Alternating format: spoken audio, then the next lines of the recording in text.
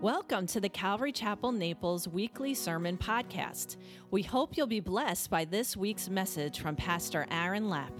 For more information about this podcast and other Calvary Chapel Naples resources, please visit us at ccnaples.org. Heavenly Father, we just thank you so much for this morning, for this opportunity and for this place to be able to gather and open up your word. We thank you for your word, Lord, that guides us and directs us, that speaks to us, that cuts us, Lord, that convicts us and challenges us. Lord, I pray that we would learn something from you today, Lord, that you would speak into our hearts. We know because we're gathered in your name, Jesus, that your Holy Spirit is among us. So, Lord, I pray that that your Spirit would be heavy upon us this morning, Lord. I thank you so much again, and in your name, Jesus, we pray. Amen.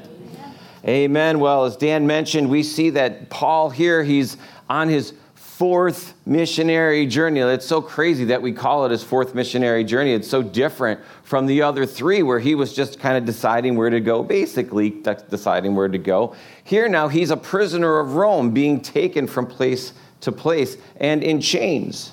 And we saw last week where he went before Felix, the governor at the time of the whole region, and he made his case. He actually had to kind of defend himself against these false accusations that were brought before Felix. And you remember we looked at the lawyer for the accusers, Tertullus, who came and kind of made all kinds of accusations, didn't have any facts, didn't have any real eyewitnesses or evidence or anything, just accusations to bring before. And Paul stands up and he gives an amazing testimony, actually, of his own life. And Felix pretty much does what Felix does, is he puts it off, making a decision. He procrastinates. That's what we said last time, is that Felix was a procrastinator. In fact, what we see is that he decides that he's just going to leave Paul in prison. Well, I mean, at least under arrest, in chains. He's under house arrest. He's going to leave him bound up in chains for 2 years. For 2 years. And he keeps going back to him. And part of that, yes, I believe, is because it says that he thought that Paul may have access to a lot of money, and he was thinking that maybe he could get a bribe, and if he got a bribe from Paul, he would let him out. But I really do feel like there was a part of it, that part of that message got in. And he kept going back. There was something that kept drawing him back to Paul. And Paul would give him the same message. It says, and we looked at this, that he gave him three basic topics. Remember? 3 topics. I'm blanking all of a sudden on what they were. I know what they are. Righteousness, self-control, and the judgment to come. And you remember we talked about how those 3 words really surmise the gospel so well. This idea that, righteousness is the fact that you have to deal with yesterday's sin, the things that you've done. You can't make right on your own, but it is only through the righteousness of Jesus Christ that you can be seen as forgiven, as your sin being cleansed, washed away. And self-control. This idea that once you do accept Jesus Christ as your Savior and have your sins washed away, the power of the Holy Spirit, which is self-control, comes upon you and gives you the power to be able to live a life according to what the Bible says. And then the judgment to come is the idea that for every person there is judgment that will come. If you remember, we looked at this. For the believer, it is judgment unto reward. But for the unbeliever, it will be judgment unto damnation. Those are the 2 right there. That's the message that he gave to Felix and Drusilla. Righteousness, self-control, and the judgment to come. Remember, it says in the word here that when Felix heard this idea that you can't be righteous in your own power and there's nothing you can do, there's no rule or ritual or thing that you can perform to make you righteous, that you do not have the kind of self-control that it takes to do that, and that judgment is awaiting you when you die. What does it say Felix did? He trembled. He was afraid. There was a realization that came over him that he didn't want to admit. In fact, he didn't want to admit it so much. He didn't want to deal with it so much, so that he says, you know what, I'll talk to you another time. You know what, Paul, maybe we'll come back to this another time when it's convenient. And he does actually come back, but we never see any evidence historically either that Felix did anything other than just go after the money. Eventually, Felix is called back to Rome because he was a very brutal governor. He was recalled back to Rome and ultimately banished. And you can look this up, but ultimately he commits suicide because he just can't deal with it. He waited too long. Well, here we have Paul now, 2 years. 2 years he's been in chains. And we're going to see that Paul actually isn't that unhappy about it. Now think about it. Remember we said that Paul may have been chained to Rome, but Paul would look at it as, Rome is chained to me. See, while he's under house arrest, he's chained to a Roman guard for 6 hours at a time on shifts. And so as he has guests coming in, because Felix, told the guards, don't prevent any of his friends coming in and visiting and taking care of him. And as Paul's there, and we know that Paul wrote several of the letters that we read in the New Testament, as he was there, he's got a Roman guard chained to him somewhere. I'm not sure where the chain would have been. Here, maybe. You know that Paul, when he wasn't sitting there quietly scribbling away when he was writing these letters, you know that. He was dictating letters to a scribe. And so as he's dictating all of these New Testament letters to the churches, he's saying it out loud. Somebody's writing it down. Here's a Roman guard. He's hearing the whole thing the whole time. And then 6 hours later, another one comes in. He was like, Paul probably was like, I want to make a revision to that letter that I dictated to you before. Read that back to me. And I think that is so amazing when I think how compassionate and how gracious God is. He makes a way for everybody to hear the gospel message, even these Roman guards. Isn't that amazing? I'm so happy about that because he made a way for me to hear it more than once, thankfully. More than once, because it took a number of tries for it to get into me where I was just like, Felix, you know what? That's good. I'll hear it later. I don't need to make that decision now. I've got a long life. You know what? When I'm old, when I've lived my life the way I want to live it, when I've done everything that I want to do, then maybe we could talk about this whole accept in Jesus kind of a thing at the end. Or when I'm on, better yet, when I'm on my deathbed. When I'm on my deathbed, right at death's door, then I'll make that decision and I'll say, you know what, Jesus, I've lived my whole life. Well, please forgive me before I die. I'll accept you now. You could do that. You could actually give that a shot if you want. I don't suggest it. Because how many of you know the day you're going to die? How many of you know the minute? Nobody. Nobody knows except for God. God knows. He actually says that I already know how many steps you're going to take. I know when your life ends, you don't. That's why he presents you so many opportunities to make that decision for him, because you don't know the end of your life, but he does. Can you imagine he's sitting there and he's like, it's tomorrow. You don't know it, but it's tomorrow. You're going to hear this word. The Bible says that today, somewhere it says, today is the day, the appropriate day. Today is the appropriate day of salvation. Because tomorrow might be your last day. Tomorrow might be all our last days, because the Bible also says that he could come back at any time. Amen. At any time. And we could all go up unless you haven't made a decision to follow Jesus Christ. Then you're in big trouble, I'm sorry to say. Here's Paul. 2 years. Felix has been replaced by a guy named Festus now, and that's verse 1 of 25. It says, now, when Festus had come to the province, after 3 days, he went up to Caesarea in Jerusalem. The first difference I see between Festus and Felix is that Felix was a procrastinator, Festus was not. Festus, as soon as he arrives in Jerusalem, Caesarea, he waits 3 days and he's off to Jerusalem. Jerusalem was the biggest city in his region and the most important area. So he goes immediately to Jerusalem to let everybody know, I'm the new guy in charge. I just want to meet everybody. Immediately he goes up to Jerusalem. And it says, then the high priest and the chief men of Israel informed him against Paul. So he goes up to meet the leaders of the people there in Jerusalem. And what do? They bring up Paul. Let me remind you, 2 years later, it's been 2 years that these guys have been sitting there stewing over this Paul, right? Do you know what it means to hold a grudge? Do you know what the word grudge, that's not a great word. It sounds nasty, doesn't it? You're like, hey, you want a grudge? No, I don't want any grudge. I don't know what that is. It's a persistent feeling of ill will resulting from a past insult or injury. Has anyone ever held a grudge against you? That doesn't feel too great, right? Because you're like, what? Can't you get over it? Get over it. Have you ever held a grudge against somebody? You know they just hurt you so much, and you're like, I want them to hurt. I'm going to hold a grudge. I'm going to not forgive. Holding a grudge means you're not forgiving them. That's what it is. Holding a grudge means that you're not forgiving that person. If they're holding a grudge against you, they're not forgiving you. If you're holding a grudge against them, you're not forgiving them. You don't want a grudge.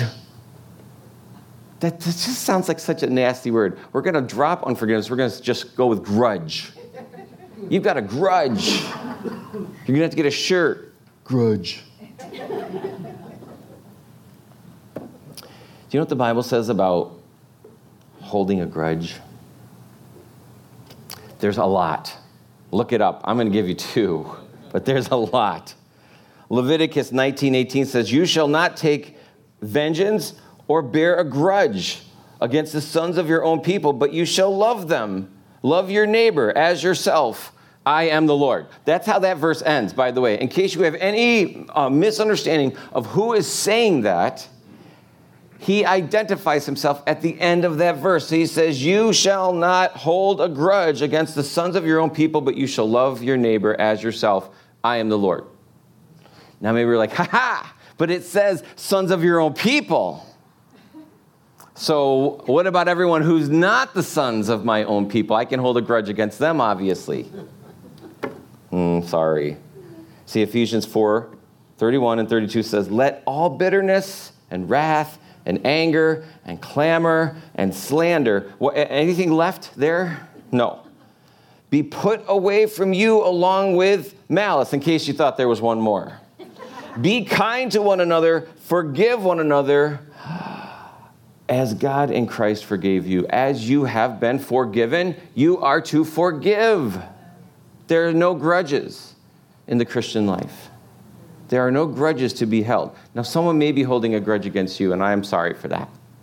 I'm sorry that somebody may be holding a grudge against you or withholding forgiveness. But it really is such a silly thing to do for us to say, I am not going to give forgiveness. That'll show them. That doesn't show them. Here's the thing with forgiveness. It's like you drinking poison and expecting the other person to die. That's unforgiveness. Unforgiveness will kill you. It will kill you on the inside. Well, you got these guys for 2 years.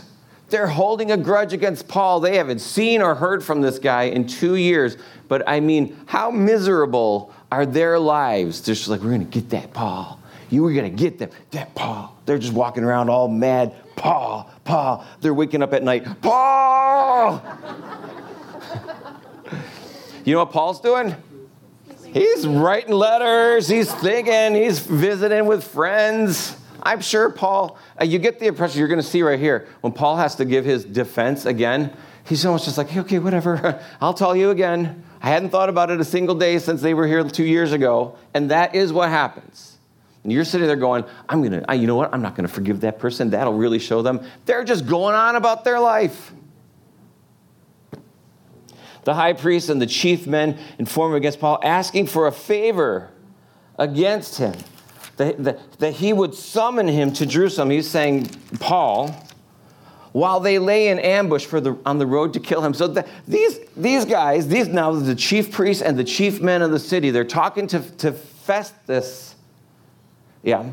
And they're like, well, you know what? There's this guy, Paul, that you've got up there. You know what? Why don't you bring him down so that we can try him down here again? But what does it say? Did they have any real, do they plan on at all having another trial? No. It says that they're lying in wait. They're going to ambush him and kill him. Now, I want you to notice something. This is now escalated because it isn't an unruly mob that wants to kill Paul. And it isn't a group of guys who got together and take a vow saying that we're going to ambush Paul. This is the chief priests and the chief men of the synagogue who are now taking up this plan to kill Paul. I'm pretty sure there's a commandment in there that talks about not murdering somebody. Let me just check.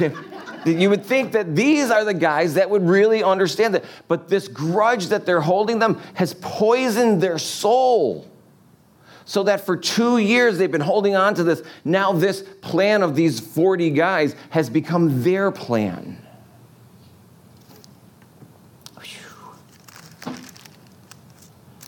They're standing before Festus and they are falsely accusing Paul of all these. Like, well, you've got this guy up here and he did all these. You know what we find out is they're not even specific at this point to Festus. They're just saying, he's a bad dude. You've got him up there. He's in prison for a reason. Festus, you should bring him down here so that we can have a trial. But they don't even tell him what the charges are because later on he's going to say, well, all the things they said, that's not what I thought they were going to say. So they're not even clear with him right here. All they're saying is, you've got this guy, he's bad. He's done all these really bad things. They're falsely accusing Paul right here. Have you ever been falsely accused of anything? Anybody ever accused you of something that you're like, I didn't do that thing that you're saying. I didn't do that. It feels horrible. Anybody here not been falsely accused? It's okay. I mean, maybe you live in a bubble. I don't know. So, but I got news for you. Even if you could stand here and say to me, I've never been accused of something that I haven't done, you have been. See, in Revelation, it refers to Satan going in before God day and night, accusing the brothers and the sisters. That's you and me. And Satan is going in and saying, look at this. They did that again.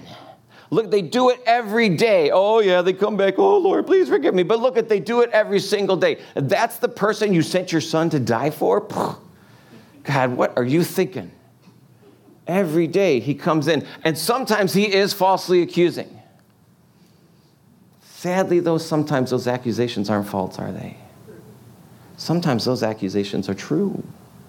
Sometimes you are doing that thing that you know you're not supposed to do on a regular basis. Yes, you're going and you're saying, oh, Jesus, forgive me. And guess what he does? See, that's the good news. John writes in his letter that we have an advocate before the Father, Jesus Christ. An advocate, if you look that word up, it means a counselor, an intercessor. You basically have the best defense lawyer going on your behalf. Satan is going in and he's accusing you day and night before God. And Jesus is standing up in front of you and saying, yes, but they're mine. They're mine. And the Father looks at Jesus and he says, okay. And Satan storms out.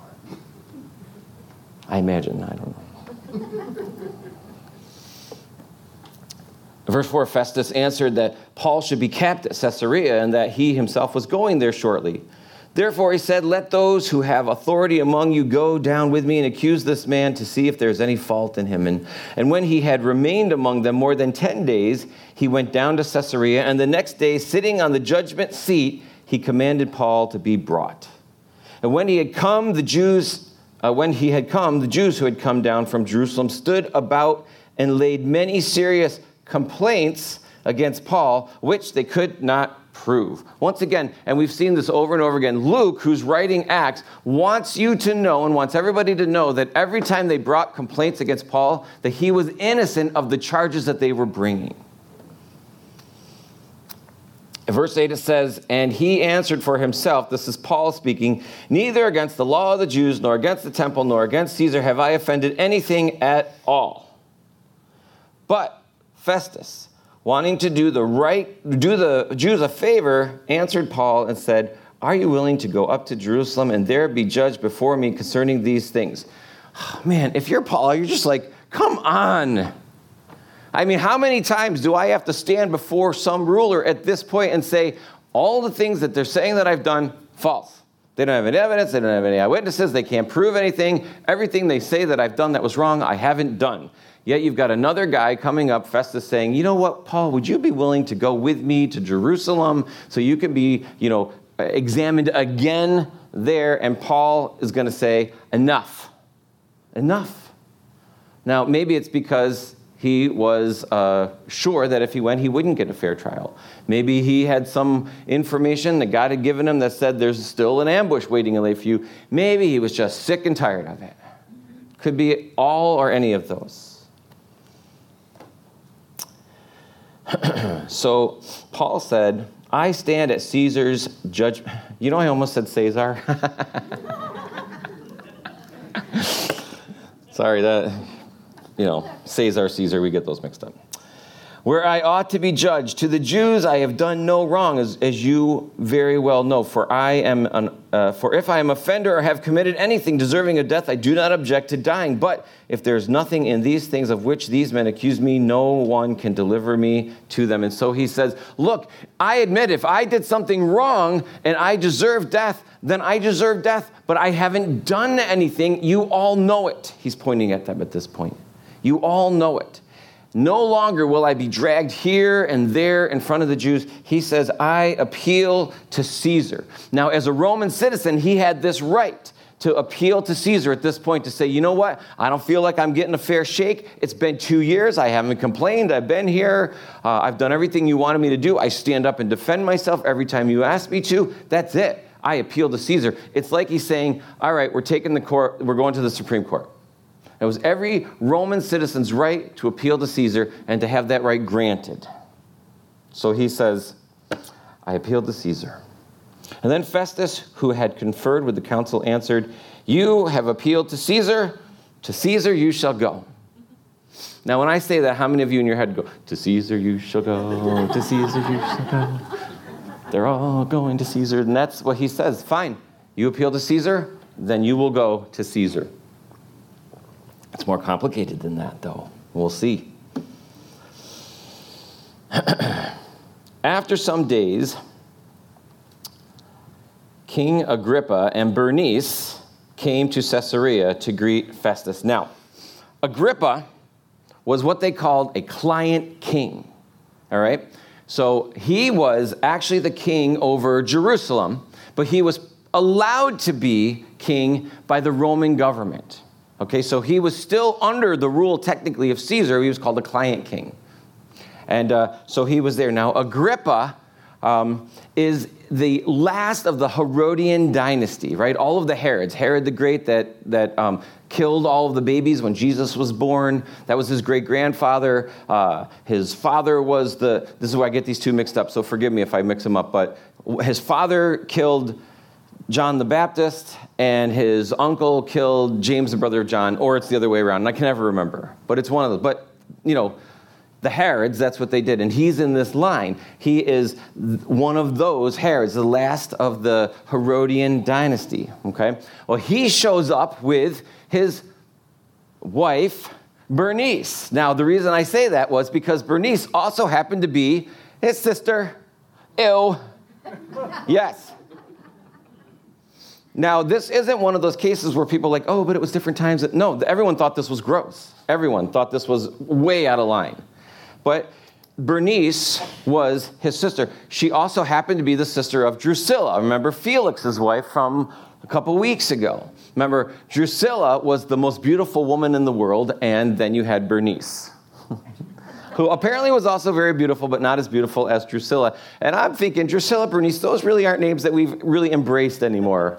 Really, you don't find a lot of young girls named Bernice or Drusilla. So if anybody out there still of childbearing age, I ask that maybe you consider Bernice or Drusilla.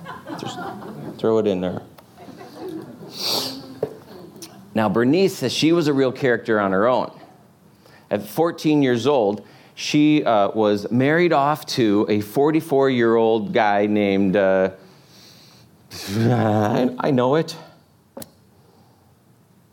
Marcus Julius Alexander, 44 years old. Before they could consummate that marriage, he died. Yeah, well, She was then married off to her uncle, where she was married to him for several years and had some children. Well, after he died, she went to live with her brother. I guess she was already okay with the whole incestual relationship with her brother, so she went and became the sister wife of her brother, Agrippa. Now, after a time, she left her brother husband and went and married a Cilician king, but that didn't last.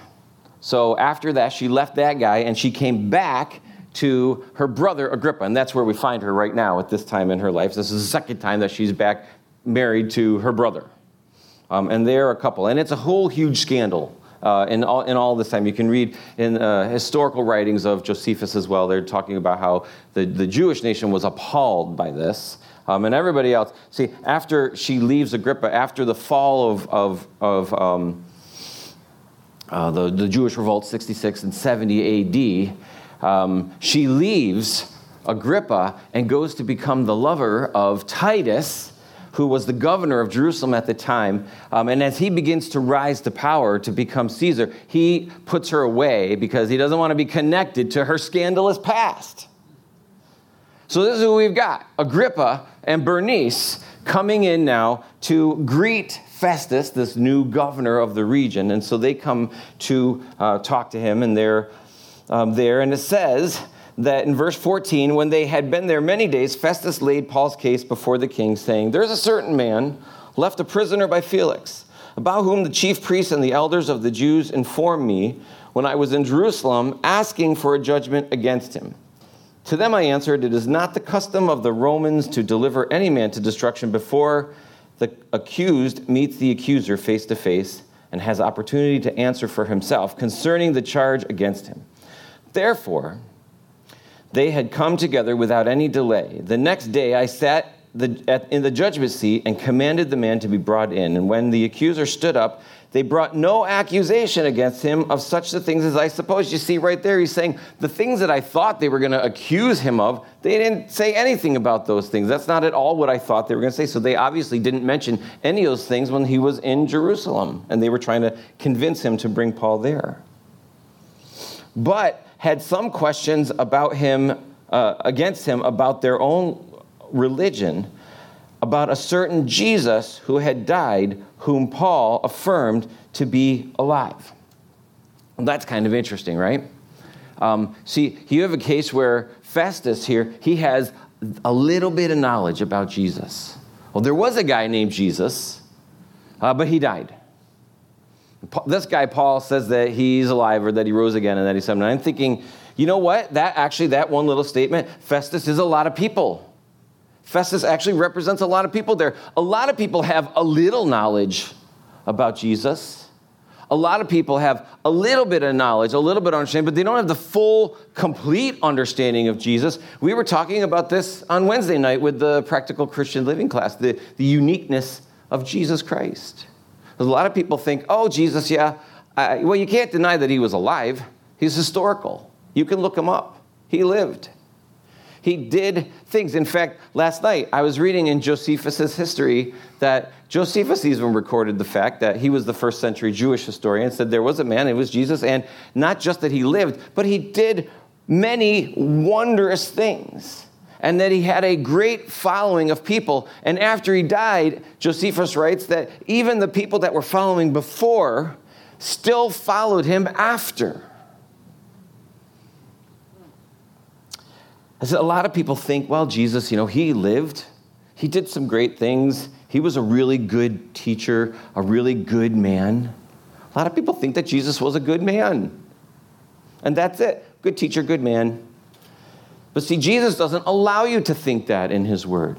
The full understanding of Jesus is that Jesus claimed to be more than a man. Jesus claimed actually to be God.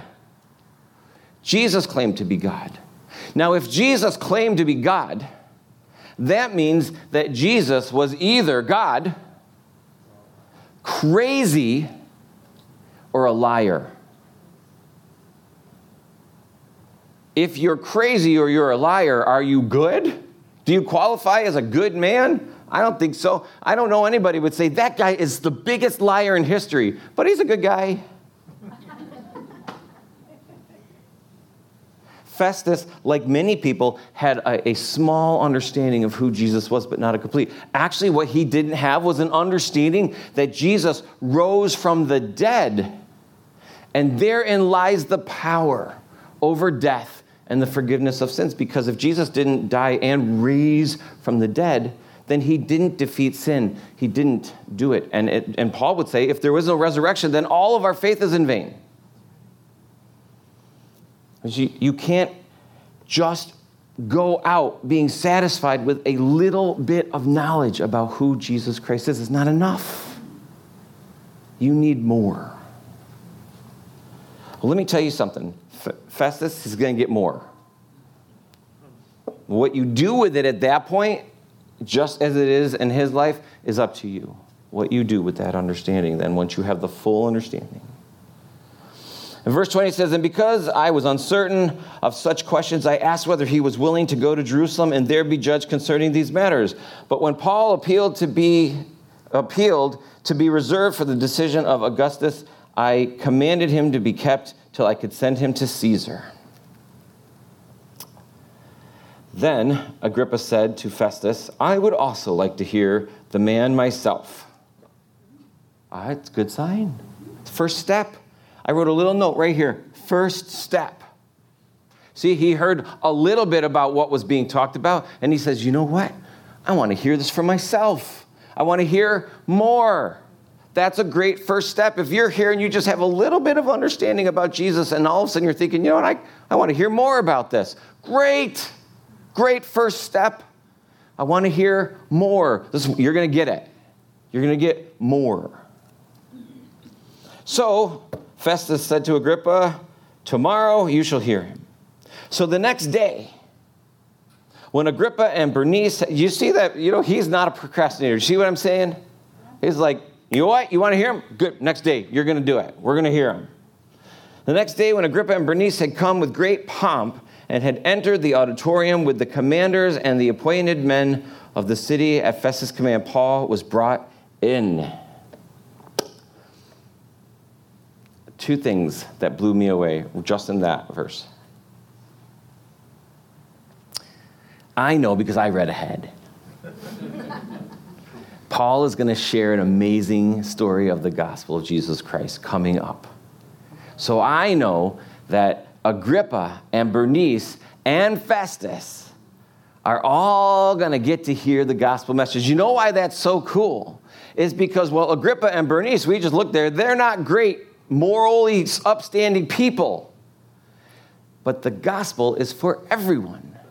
Not just the cleaned up, well-respected people of the community, but even the grossly immoral, even those who are filthy. Anybody the gospel is for anybody. In fact, there's someone said a saying to me the other day that Jesus didn't clean the fish before he caught them. Get it? Catch the fish, then clean them.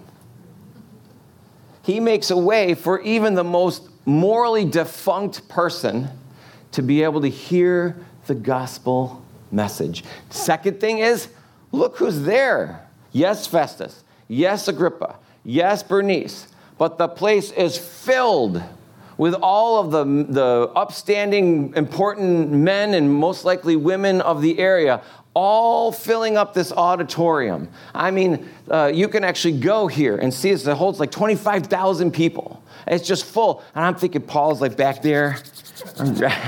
He's getting ready.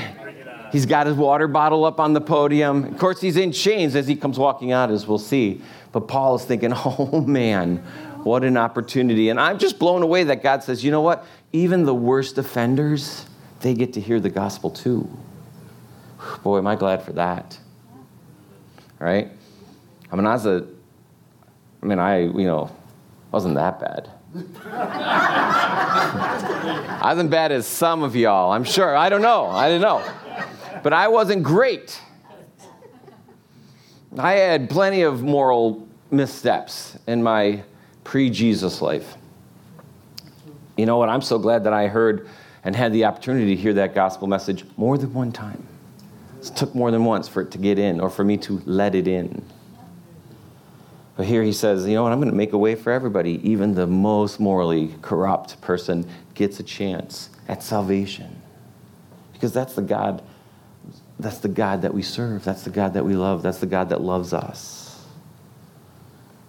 You know, he said, in his word it says, even when you were my enemy, I died for you. Who does that? Only the perfect God of love.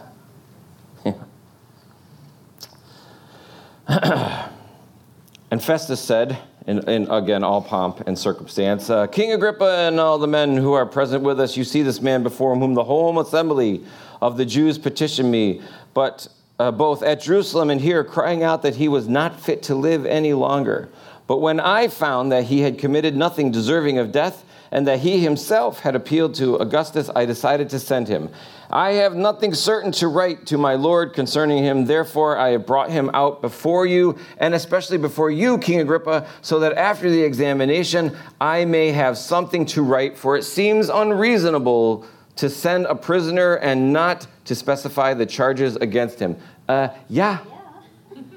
He's saying, in order for me to send him as a prisoner to Caesar, I have to have some charge to write down, and I can't find anything to write down, and it would be a big mistake for him to waste Caesar's time sending him somebody that he suspected and even knew was innocent, but was feeling pressured to do it. And so he's making this big kind of plea before Agrippa, saying, maybe you could find something that I could write down so that I could send this guy off to Caesar and be done with it. Then Agrippa said to Paul, you are permitted to speak for yourself. So Paul stretched out his hands and answered for himself, I think myself happy, King Agrippa, because today I shall answer for myself before you concerning all things of which I am accused by the Jews.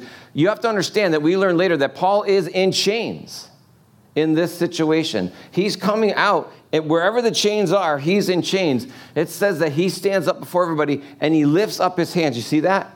Lifts up his hands, reminding everybody, I'm a prisoner here, but even though I'm a prisoner chained to Rome, I'm happy to be here to speak for myself. It would be like, what?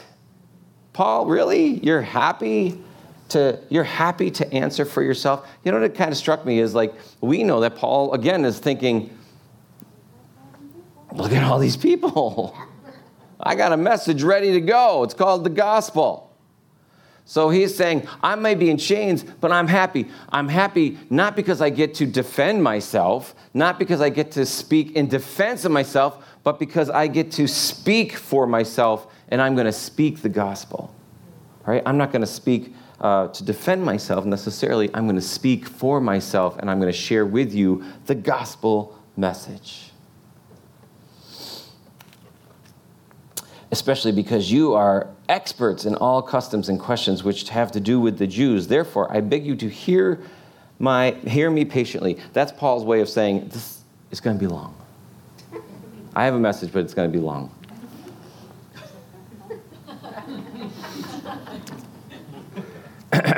You'll notice, if you look back, they did not turn on my timer today. So we're good. No timer. Doesn't exist. And Paul goes on, he says, my manner of life from my youth, which was spent from the beginning among my own nation at Jerusalem, and all the Jews know. They knew me from the first, if they were willing to testify, that according to the strictest sect of my religion, I lived a Pharisee. He says, many of the people that accuse me know who I am. They know that I was a Pharisee of Pharisees. They know that I was living my life to the strict rules that all the Pharisees are supposed to live. And he kind of throws in a dig. He goes, if any of them were actually here at this time to tell you that, they're not there. And now I stand and am judged for the hope of the promise made by God to our fathers. Now, one of the things that he's doing, which is so clever, he knows that Agrippa is an expert in Jewish culture and history. Well, he knows, and he's going to reference it a couple of times, that when he says, and you know these things, Agrippa, you know this to be true. You know the prophecies about the Messiah. He's saying that I lived my life according to the hope that the prophets and our fathers told us that a Messiah was going to come. He knew this before his conversion, all right? Every Jew knew that the Messiah was going to come. They just didn't know who or when. To this promise, our 12 tribes, earnestly serving God night and day, hope to obtain. For this hope's sake, King Agrippa, I am accused by the Jews. Why should it be thought incredible by you that God raises the dead? Again, he's talking about this idea that these were all the things that were prophesied that the Messiah would do. And he knows that Agrippa is an expert in knowing these things. He's saying the very things that we all knew were going to happen, I now believe that they've come true in the person of Jesus Christ. That's really what I'm being accused of. Having a hope in the Messiah, which is something that we have all had hope in. Agrippa and every Jew. Indeed, I myself thought I must do many things contrary to the name of Jesus of Nazareth. It's so interesting. You see, he thought that it was his duty to push back Jesus, to push back anything that had to do with Jesus. He thought that he was doing what God wanted him to do for a time. He thought that. This I also did in Jerusalem, and many of the saints shut up in prison, having received authority from the chief priests. And when they were put to death, I cast my vote against them. There's a couple of interesting things there. He refers to every single follower of Jesus Christ as what? A saint. A saint. I totally get that. I mean, no, don't take that the wrong way. That's not be like, well, of course we're saints. No, I mean, like, I don't have any confusion around the fact that Paul says if you're a follower of Jesus Christ, you're considered a saint, all right? But maybe you were brought up in the Catholic Church, and the Catholic Church separates regular people from saints. And so if that's your case, and if you have some confusion around who are saints and who aren't saints, you could say that there are this is a horrible joke, two kinds of people, the saints and the ain'ts. The saints are those who are following Jesus. That's what the Bible says. What the Catholic Church said, if you're going to be a saint, there's a process. You have to be dead for 5 years. No, so this is for real. I walked through this process. You have to be dead for 5 years first. You can get a waiver. They can give you a waiver. Listen, I don't say these things because I'm poking fun at the Catholic Church. I really am trying to explain to make sure there's no confusion. But when you read some of these things, it does make you laugh a little bit. To think that in order to be considered a saint, you have to be dead 5 years. So that's not so unusual. But it's what happens next. See, your name is brought up, and then a council gets together to examine your life to see if you led a life of holiness that was an exemplary example of virtue to everybody that inspired people. Those are good things. The dead part, not so good, but the life of virtue, that's a good thing. Did you live a life that was virtuous, that led other people into a holy life? Now, this is where it starts to get weird. You have to then perform a miracle. This is post-mortem. So you've been dead for 5 years. Someone's brought your name up as a life lived of virtue. And now, after 5 years' time, you have to have performed a miracle that can be verified. And the way that works is that people, it says, and I'm taking this right off of a Catholic explanation website that says people will pray to that particular person who's been dead, asking for intercession. And if that person then is able to intercede and cause a healing to happen in the life of somebody, then that healing or miracle is examined, and if it can be found to be attributed to the person that had been dead for 5 years that they were praying to, then that's their first miracle. Now, then you need a second one. The second miracle it takes you to the next level, and it's all levels of sainthood, like beatification and then canonization. The canonization is the second miracle, again, that many people pray to that person who's been dead for 5 years, and then that person intercedes on their behalf, and then a miraculous thing happens, a healing or of some kind, that's then verified. Now, here's the really scary part for me, is that, yes, they're praying to someone who was just a person who lived a virtuous life for intercession. But see, the Bible says that there is only one mediator between God and man, and that is Jesus Christ. The only one, and that I didn't make that up. That's not in the Protestant Bible, that's in the Bible. One mediator between God and man. See, well, I think that it's dangerous for us to be praying to anybody else but Jesus. Because then who is it you're praying to? The second thing that's most concerning about that whole process to me is that, yes, they may say, well, we're not praying for them for the miracle. We're praying for them to intercede on behalf of the person. But the miraculous act is actually attached to that dead person, not to Jesus. That's frightening to me. Now, if all that's true, then the person is considered a saint. But see, what Paul says is that every single person that was following Jesus Christ, they were a saint. So that if you're here and you're a follower of Jesus Christ, Paul would consider you a saint. Take that for how you want it, but you're a saint if you're a follower of Jesus Christ. And he says that I shut them up in prison, I cast my vote against them. That one line right there where I cast my vote against them is what leads me to believe that Paul was actually a member of the Sanhedrin as well, because he had a vote in whether they lived or died. And he would cast his vote against them every time. And I punished them often in every synagogue and compelled them to blaspheme. Out of everything, I believe that this was the thing that most kept Paul up at night after he became a follower.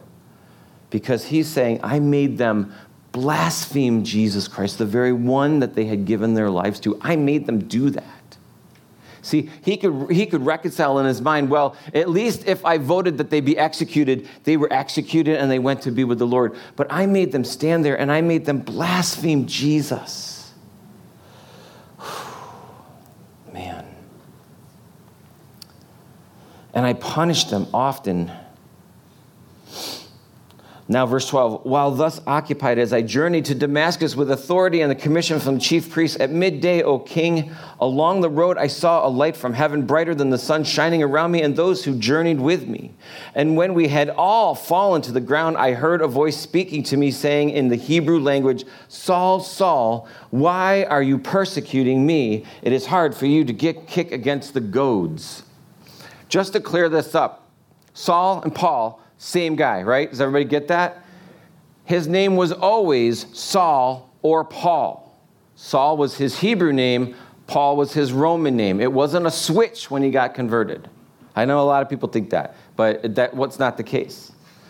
He is Saul to many of the Hebrews. He is Paul when he's in a Roman surrounding. And so here, the light coming from heaven refers to him as Saul.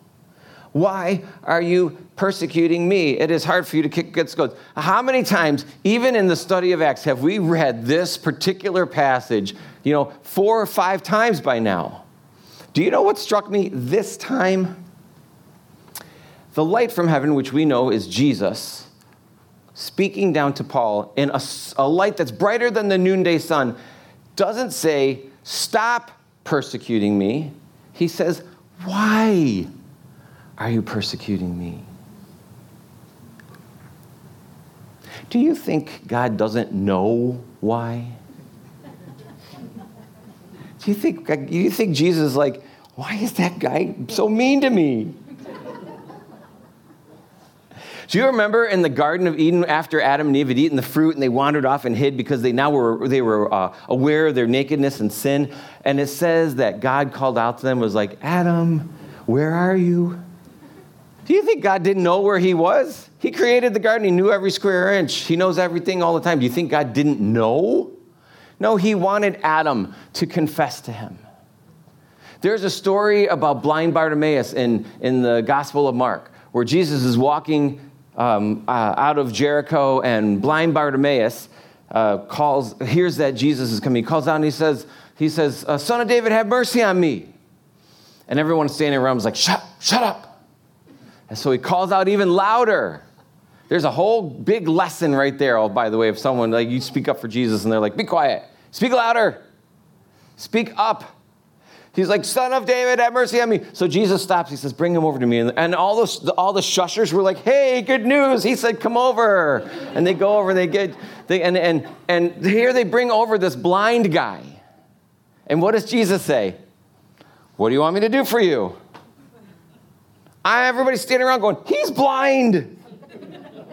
Obviously, he wants to be. But Jesus, do you think Jesus didn't know what blind? Everybody knew what blind Bartimaeus was. But Jesus wanted him to tell him, confess it, I want you to heal me.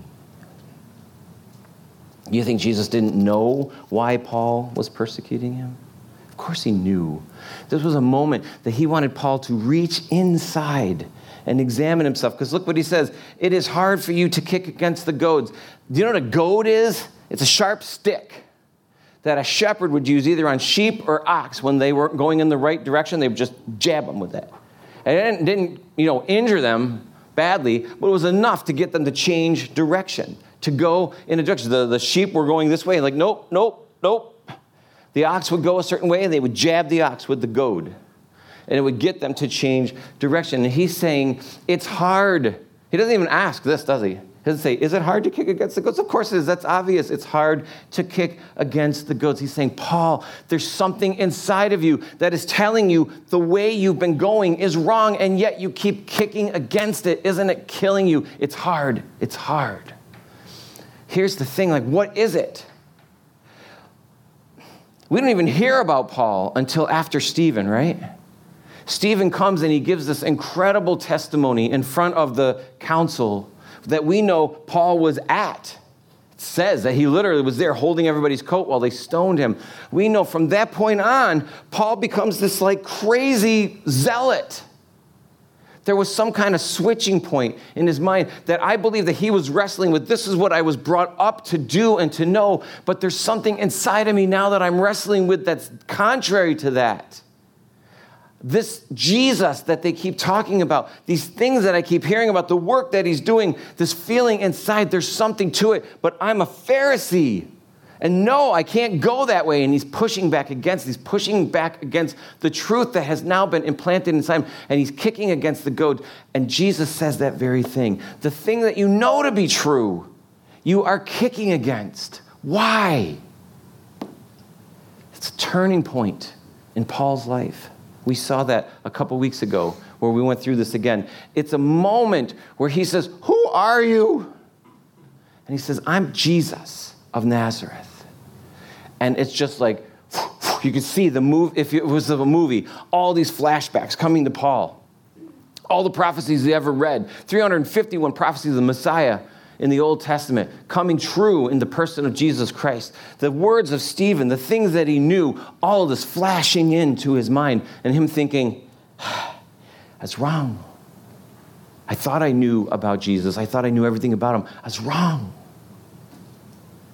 Paul then stops kicking against the goads, and he lets Jesus in, and it's an amazing moment. And I'm sure that some of you can relate to this experience with through your life you were kicking against what you knew to be true, but you were like, but I don't want that.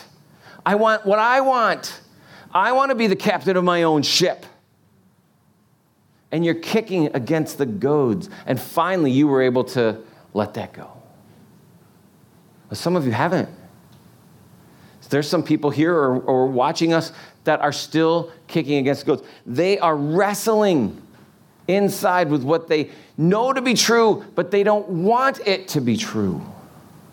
And you're wrestling, and you're wrestling. If Paul were here, he would say, you just stop kicking against the goads. It hurts. It's painful.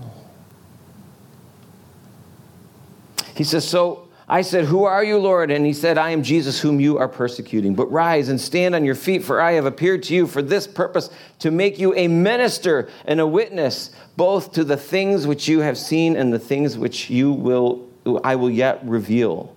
I will deliver you from the Jews and the people as well as from the Gentiles whom I now send you, to open their eyes in order to turn them from their darkness to light, from the power of Satan to God. It's happening right then. That very thing. He's saying, I'm going to send you to the Jews. You'll stand before the Jews and you will open their eyes and turn them from darkness to light, from the power of Satan to God, that they may receive forgiveness of sins and the inheritance among those who are sacrificed by faith in me. It's incredible because as Paul is literally telling them this is what happened, that is what he is doing in that very moment, which gives me hope to believe that there are people in that auditorium that actually are going to hear these words and will believe, and they will have their sins forgiven.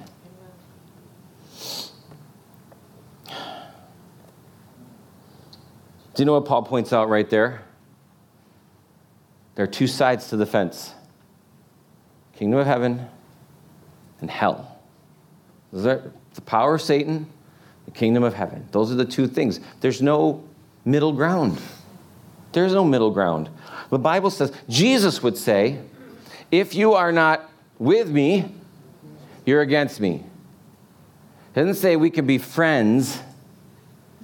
He says, if you're not for me, you're against me. If you're not gathering with me, you're scattering. He doesn't make room for middle ground. So your question to you, my question to you is, are you with him? Because if you're not, you're against him. You have to come to grips with that right now. You have to say, well, am I with or am I against? Paul would write in Colossians that you were once alienated, enemies of God. So it's not just, well, I'm not with Jesus. The Bible says if you're not with Jesus, then you're God's enemy. That's the reality. You're with Jesus or you're God's enemy. So you can walk out of here today without hearing any of this. I hope you hear this, that if you're not with Jesus, you're God's enemy. That's a serious thing to consider as you walk out of here. And coupled with the fact that today could be your last day on earth. Happy Father's Day.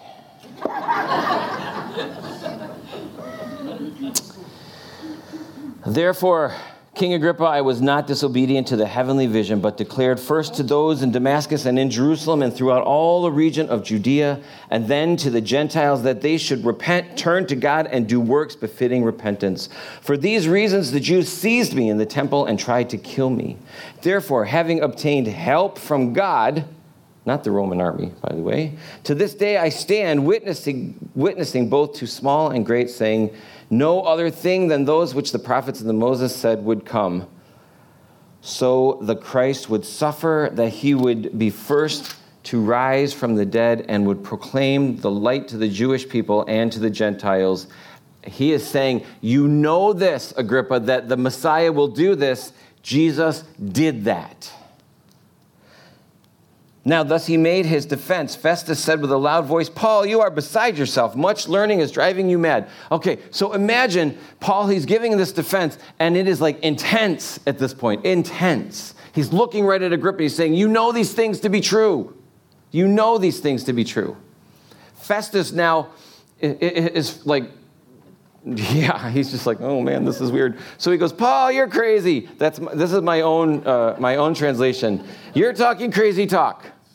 He says, Paul, you've lost your mind. You studied so much, you read so much that you've just lost your mind. And that doesn't surprise me. Because listen, look. Festus has heard Paul talk about a guy that came and he lived in the area. It was there for 3 years or so, that he healed people miraculously, that people followed him all around, that he was a really good guy and he never did anything bad. But then the Romans got a hold of him and they crucified him and they killed him. But then he rose from the dead and everybody saw him and they hugged him and he ate fish and all this stuff. And then he got on a cloud and he went up into heaven. And of course, Festus would hear that and be like, that seems a little crazy to me. right? Again, it doesn't surprise me because it says in Colossians that the message of the cross is foolishness to those who are perishing, but those who are being saved, it is the power of God. The things of the cross are foolishness to those who are perishing, to those people who don't believe. It does sound crazy. There was a guy that was killed and then raised from the dead. But here's the thing. Do I think that Festus really thought Paul was crazy? No. Because he ultimately sends him on to Caesar, and he would never send a crazy man to Caesar. Never. He would never do that. See, the thing is, the words of Paul were breaking in and convicting him in his soul, and what was he doing? Deflecting it. He was just jumping in saying, Paul, you're crazy. But the Holy Spirit is just pounding on the outside of Festus saying, Festus, listen to these words. They're true. And Festus does not want it to be true. And he's like, that's crazy. We're done. I don't want to talk about this. And Paul says, but I am not mad, most noble Festus, but speaking the words of truth and reason. For the king before whom I am also speaking freely, knows these things, for I am convinced that none of these things escape his attention, since the thing was not done in a corner. He's saying, this guy right over here, Agrippa, he knows that all these things in the life of Jesus took place. He knows it. Ask him. Ask Agrippa if you don't believe me. Then Paul looks at Agrippa. King Agrippa, do you believe the prophets? I know that you believe. Whew. Man, can you do that? It's one thing to sit and talk to people like, oh, this is my faith, and I believe in Jesus, and I believe that, he died for my sins. And then it's a whole new level to be like, do you want to pray for Jesus right now? Can you do that? Is that too scary?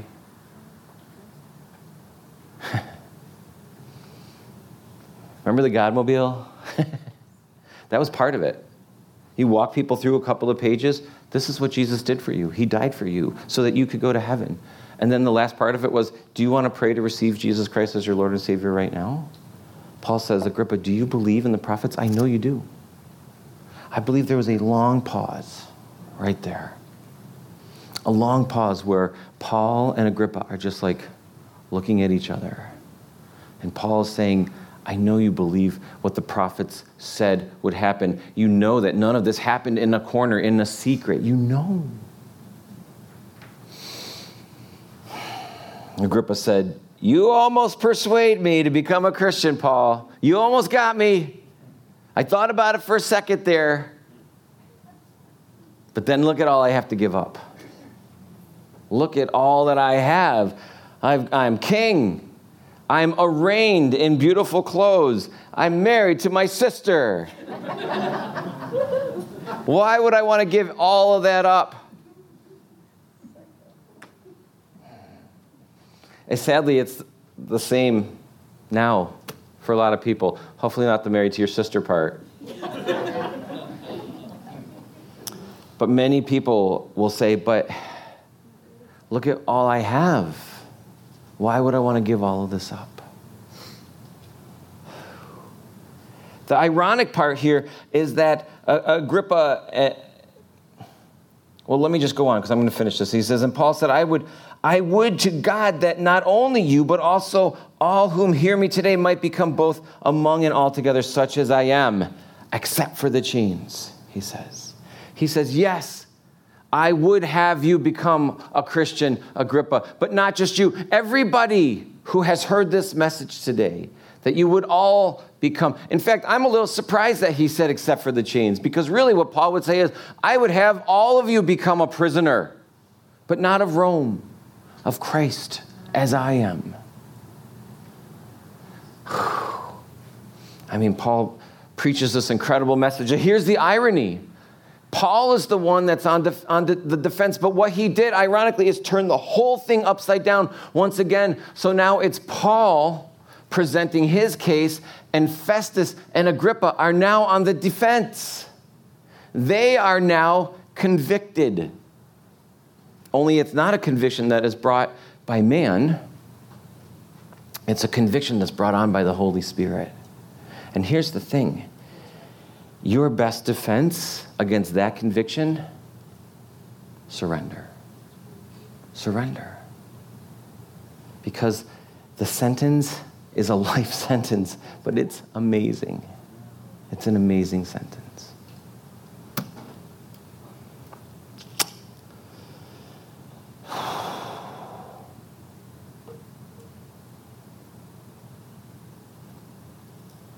Let's stop.